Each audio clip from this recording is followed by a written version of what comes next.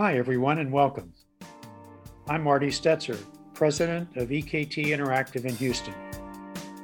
We're proud to be the podcast sponsor for the Society of Petroleum Engineers Gulf Coast section. The section was founded in 1935 and now has over 11,000 members. It is a volunteer organization that provides member forums to upgrade and maintain professional competency. This podcast is part of our series and another learning resource available to the members. Numerous on-demand webinars can be accessed at www.spegcs.org. Today, our topic is leading through change, and I'll be speaking with Mr. Hugh Connett, who recently retired as president of Chevron Global Gas. We're really happy to have his input on this topic, especially at this time of unprecedented developments in our industry. Hugh, thanks so much for taking the time. Thanks, Marty. It's great to be here.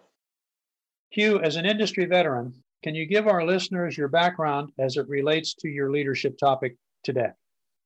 You bet. And I want to thank the SPE Gulf Coast section for the opportunity to talk to you today and share some of my thoughts on leadership. My background started at Penn State University, where I earned a petroleum and natural gas engineering degree, and also a general arts degree, a liberal arts degree, which actually turned out to be one of the most valuable parts of my education. But that's another topic. I started out as a reservoir engineer for Mitchell Energy, who some of you may know, George Mitchell, who was the founder of fracking for shale, the very business that's transformed our energy industry. I was a reservoir engineer for about 8 years and then transitioned into a commercial role at Mitchell Energy, a big change for me to leave the engineering and technical world behind and face the challenge and value of supervising individuals, and understood that now I had a people job. I moved to Texaco after 14 years with Mitchell to lead their North America gas supply and field services division. During that time, I formed a joint venture partnership with Enron, which was called Bridgeline in the year 2000. And in my 5 years there, the last 3, which were as president, I learned the most about running a business, about the ethics that are needed to run one, and unfortunately for Enron and its employees, a lot about bankruptcy law. The Chevron merger occurred while I was at Bridgeline, and then I took on some roles within Chevron, which originally was Chevron Texaco. Those roles were in supply and trading, global power, the global pipeline business, as well as global gas. I retired after 38 years in the industry this last fall. And along the way, I learned a few things, some the hard way, and I have a few perspectives that I want to share with you all. Hugh, thanks. I listened to a similar presentation you made to the University of Houston SPE student members. Can you share some of the highlights of that discussion with our new audience? Oh, yeah, I'd be glad to. Last fall, I had the pleasure of speaking with the University of Houston Society of Petroleum Engineers chapter board on leadership and engaged in a Q&A session with that team.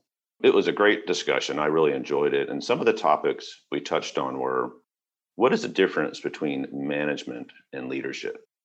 How everyone has the chance to lead and to influence, no matter what your role in an organization.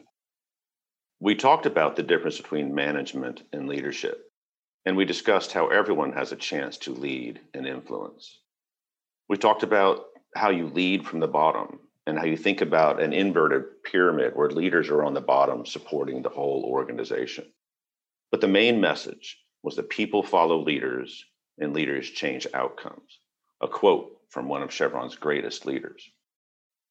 Thanks for those insights, Hugh. That University of Houston presentation is now available at the SPE GCS On Demand Library.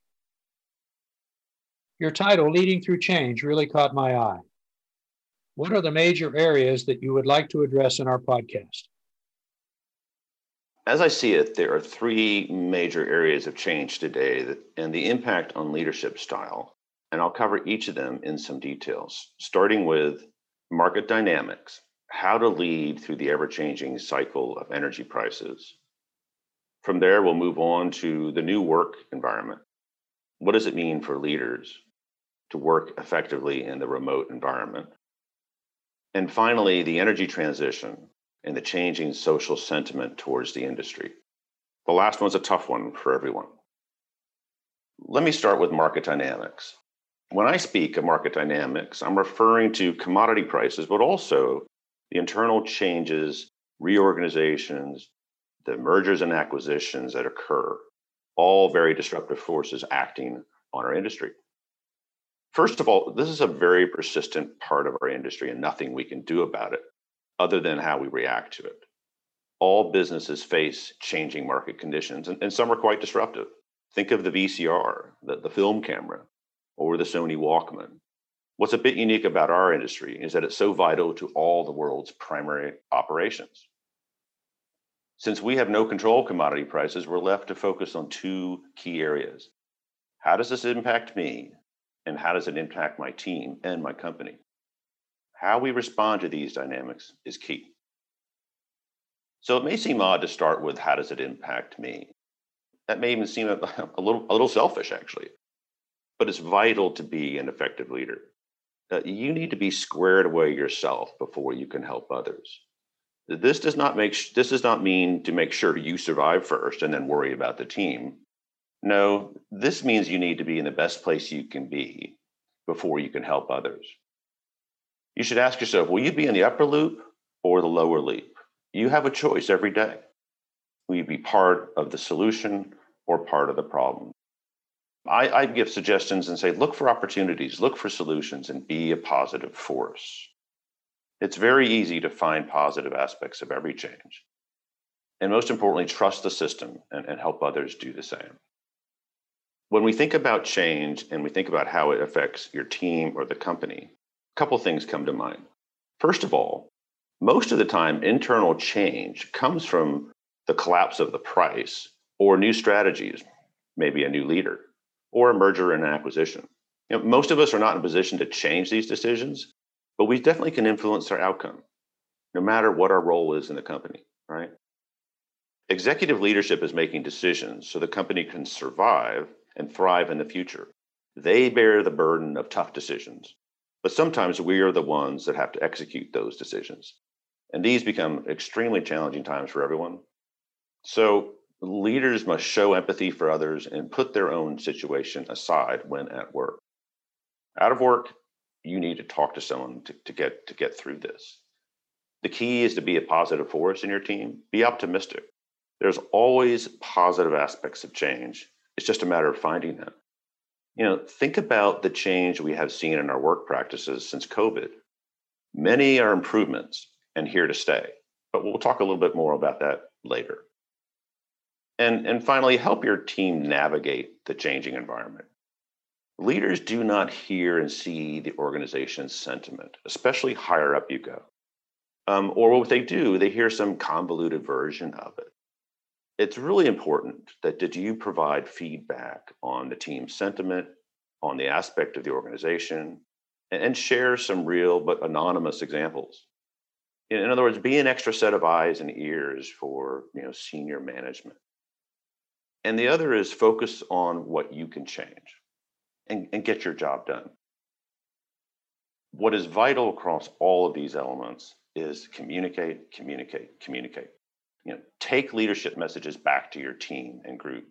I have led many organizations through significant change. And when I committed to be completely honest with them, we had the best outcome.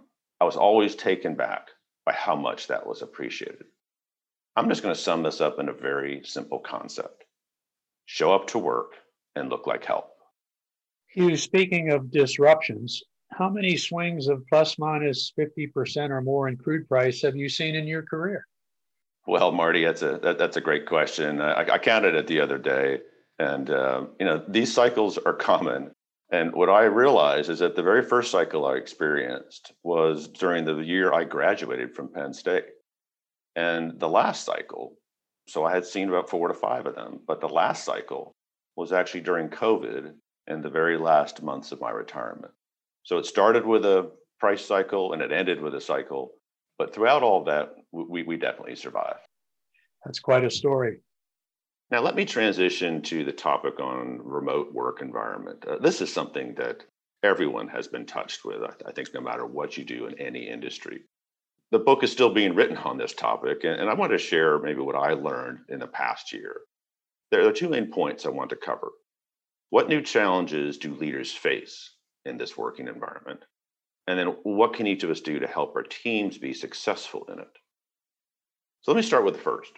Within that, what challenges do leaders face with the new work environment? There are three key areas to consider: communication, building a high functioning team, and onboarding new members. Communication, as I mentioned a little earlier, it's just vital to communicate. And the companies and individuals who do this are the ones who have the most highly effective teams.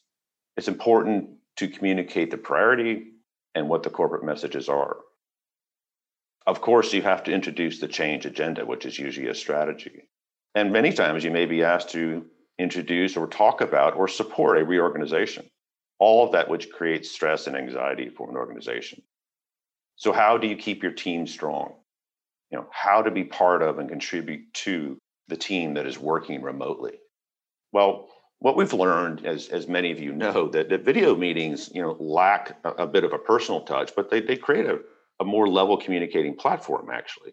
Everyone shares the same amount of meeting real estate, but there's no head of the table as there is typically when you're sitting in a conference room and the boss sits at the head of the table.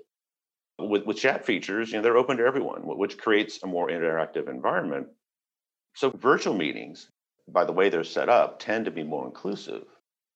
But you need to help some of the quiet team members to participate. I've been on many calls where many people did not say a thing. But actually, as we got more comfortable with each of the meetings, I found that individuals, through the chat sessions or just speaking up, where more participation was involved than there had been before. What we lose in the remote work environment is the ad hoc chat in the hall type of discussions. So now we must be more deliberate in choosing attendees. This is generally a good thing. When you think about meeting times more thoughtfully, it's really important to schedule communication sessions to share the outcomes. I'll share with you one of the observations we had in my organization during the peak of the COVID work at home or remote work experience. We had offices around the world in London and Singapore, Australia, Tokyo, China, Canada, and of course, Houston. And one of the feedback items that we got from our organization is that because we were very deliberate about who was going to be on what call, we tended to be much more effective at communicating all the aspects of the work we were doing. And team members felt much more connected across the globe during that period of time than they ever had in their whole career. So that told us we were onto something, but it also told us that we needed to continue to commit to it. So there's absolute benefits from remote sessions and remote meetings. We just have to be very deliberate when we think about it. Hugh, you mentioned another leadership challenge is the effectiveness of remote recruiting and onboarding of new hires. Can you elaborate? Marty, yeah, I don't think this is something we've really contemplated prior to working from home. And it's a very new challenge that a few of us really have ever been trained on prior to the work from home schedules. So, what do we do to help those that are making the transition to a virtual team, either as a new hire to the company or just an internal change? Well, first of all, imagine yourself joining a new company or a team. Put yourself in the shoes of those who are joining the organization. How would you feel to be that quote unquote, new guy? Be the one who reaches out and helps introduce that individual to the new members. I know this sounds, very obvious, but it's easy to just have a quick introduction and then kind of move on and not come back. You have to draw the individuals into the conversation. They are not an integrated part of the team yet. And normally you might walk around the hall and introduce and have everyone, get to exchange names. So now you need to do it a little differently. One way is to get personal. Show interest in the new member of the team. And the best way to do that is share your own personal story. As soon as you ask and show that you're interested in others, you'll find that they will open up and you'll learn something about them. I know this sounds obvious, but it can often be forgotten in the crush of work and the deadlines we all face. Now let's shift to what we can do to help the team be more effective. The most important act you can do that costs you nor the company a single penny is recognize the work of others. It's easy to do and super effective and motivating. My only caution here is that you need to be a little thoughtful when doing this. Don't leave out individuals or groups. But individuals thrive on recognition, and peer recognition is some of the most powerful forces we have in our organizations. Also, be aware of every team member's personal situation. This doesn't happen as much when we are working in the office, but it's very apparent when we have these portals into our colleagues and our team members' homes and home environments. We start seeing part of their life. And of course, it's easy to expand on that. So it's important to understand what's going on at home with the children or the spouse or parents. Take some time to understand this and understand what impact that may have on individuals. I know a little bit about every team member after going through several sessions online. And I actually made changes to some of our protocols because there's better times than others, perhaps, to have a meeting or have a session or share some communications. It was just important to individuals to recognize that we were trying to help and trying to be thoughtful about that.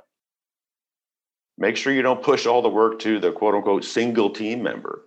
They have a life too. It's easy sometimes to get caught up in the allocation of work and those who seem to have less activities at home than maybe others.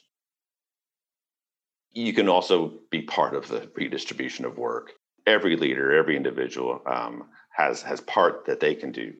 And so maybe sure you consider the day of week and the time of day when divvying up work and make sure that you are part of that. Just remember, most deadlines are flexible.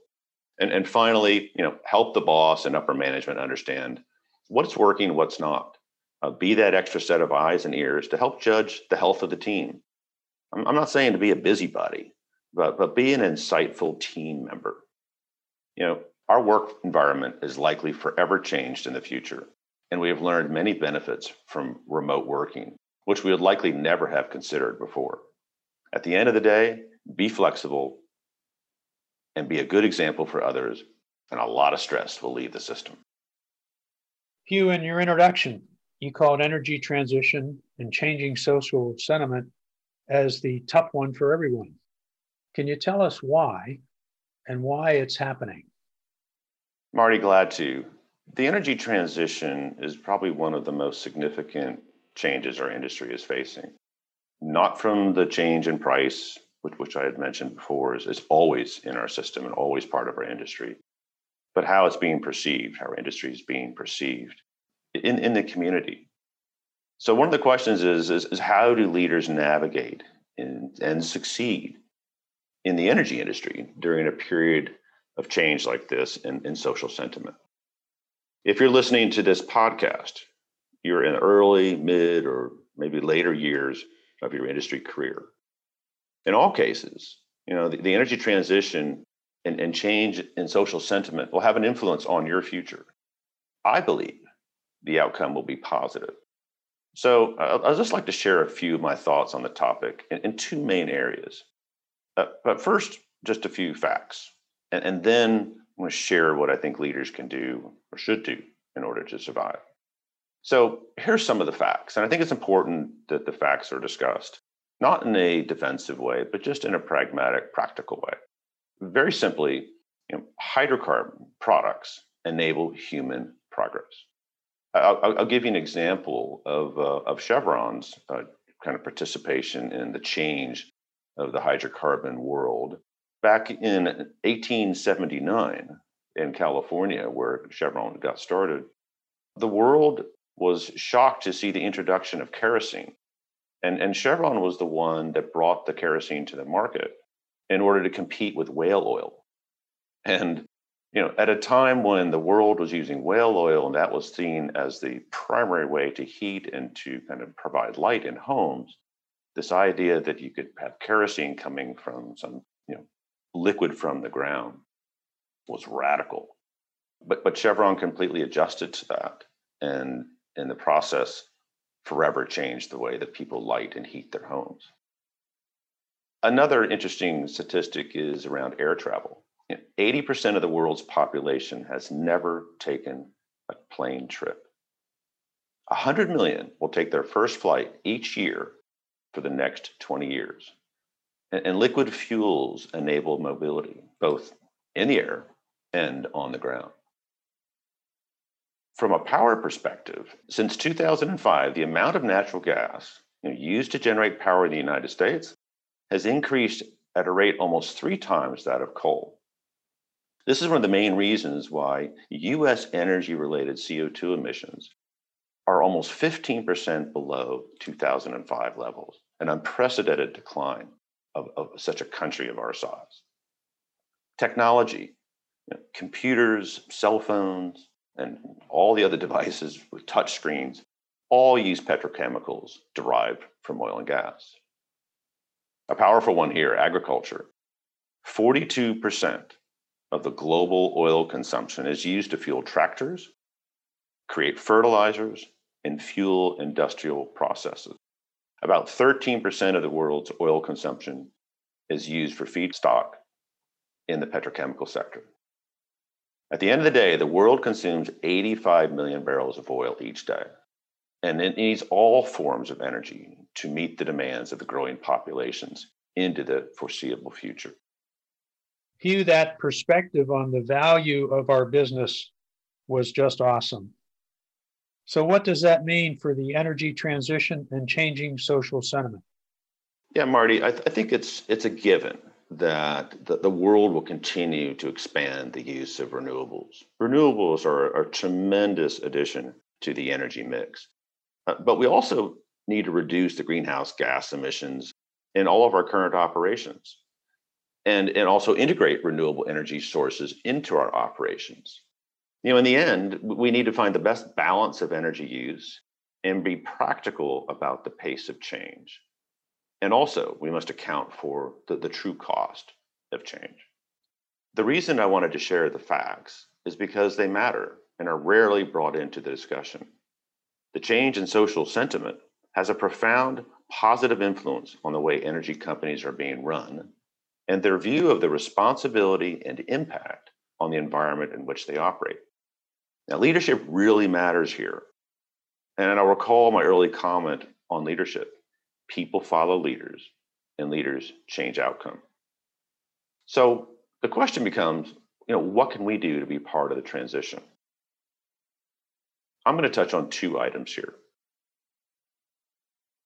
First of all, what is leadership's role in the energy transition?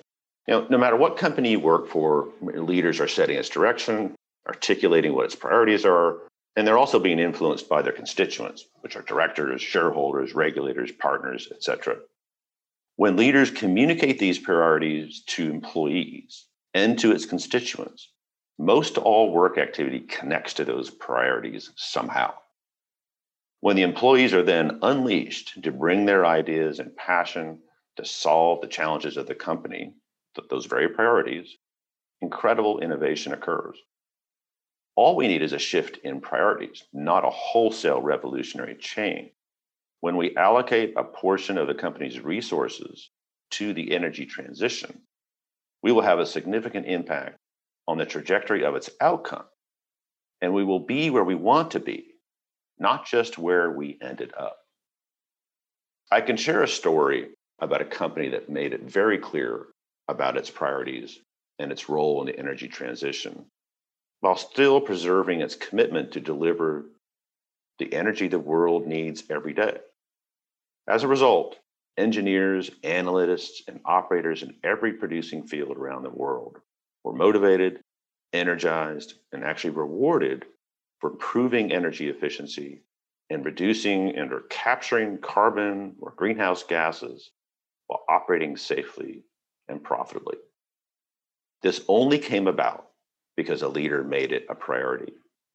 People follow leaders, and leaders change outcome. Hugh, that is such a great theme for leadership. I presume the next thing that you would like to talk about is what individuals do to participate and be successful in this changing environment. Yeah, Marty, I would like to touch on that. All of us have a role in the energy transition, and we will ultimately provide the solutions that change the outcome. We need the talents of those within our industry and also outside of our industry to help solve those challenges. We need to figure out how to safely provide the energy the world needs with the lowest environmental impact as possible. Innovations have always had a profound impact on our industry. I'll just reflect on a few. I mentioned about Mitchell Energy. Mitchell Energy and I, as a reservoir engineer, knew there was gas and oil in shale. As a reservoir engineer, it looked like it could be very valuable, but the cost and the ability to produce it was nearly impossible until horizontal drilling technology came about, and then horizontal fracking technology came about. And it opened up a world of petroleum and hydrocarbon resources that the world envied. The same for seismic interpretation and drilling success. When I was a young petroleum engineer at Penn State, I think the success rate of wells drilled around the world was something like 30%. Today, it's north of 70%. All of that through better seismic interpretation and being able to drill to the exact location within the resources that we are searching. Think about instrumentation and automation, remote operation. We have fields and facilities and pipelines all over the world that are being remotely operated from headquarters in Houston or Singapore or even California. Think about modeling and data analytics and the role they place in our industry. They've always been part of it, but now we have things called digital twins, and we're deploying artificial intelligence and machine learning. Those weren't even terms we discussed 10 years ago. So we need to harness this expertise and direct it to the challenges of sustainable energy development and production and build the smart fields of the future. It's a future, but the world is depending on its energy for its use. Each one of you have an opportunity to expand your interests and expertise in many of the areas to help solve these challenges. The successful companies of the future will meet those challenges only through the contributions of its employees. The successful employees and leaders of the future will recognize their role in the energy transition, will be part of the solutions, will help educate with factual information, and own the outcome.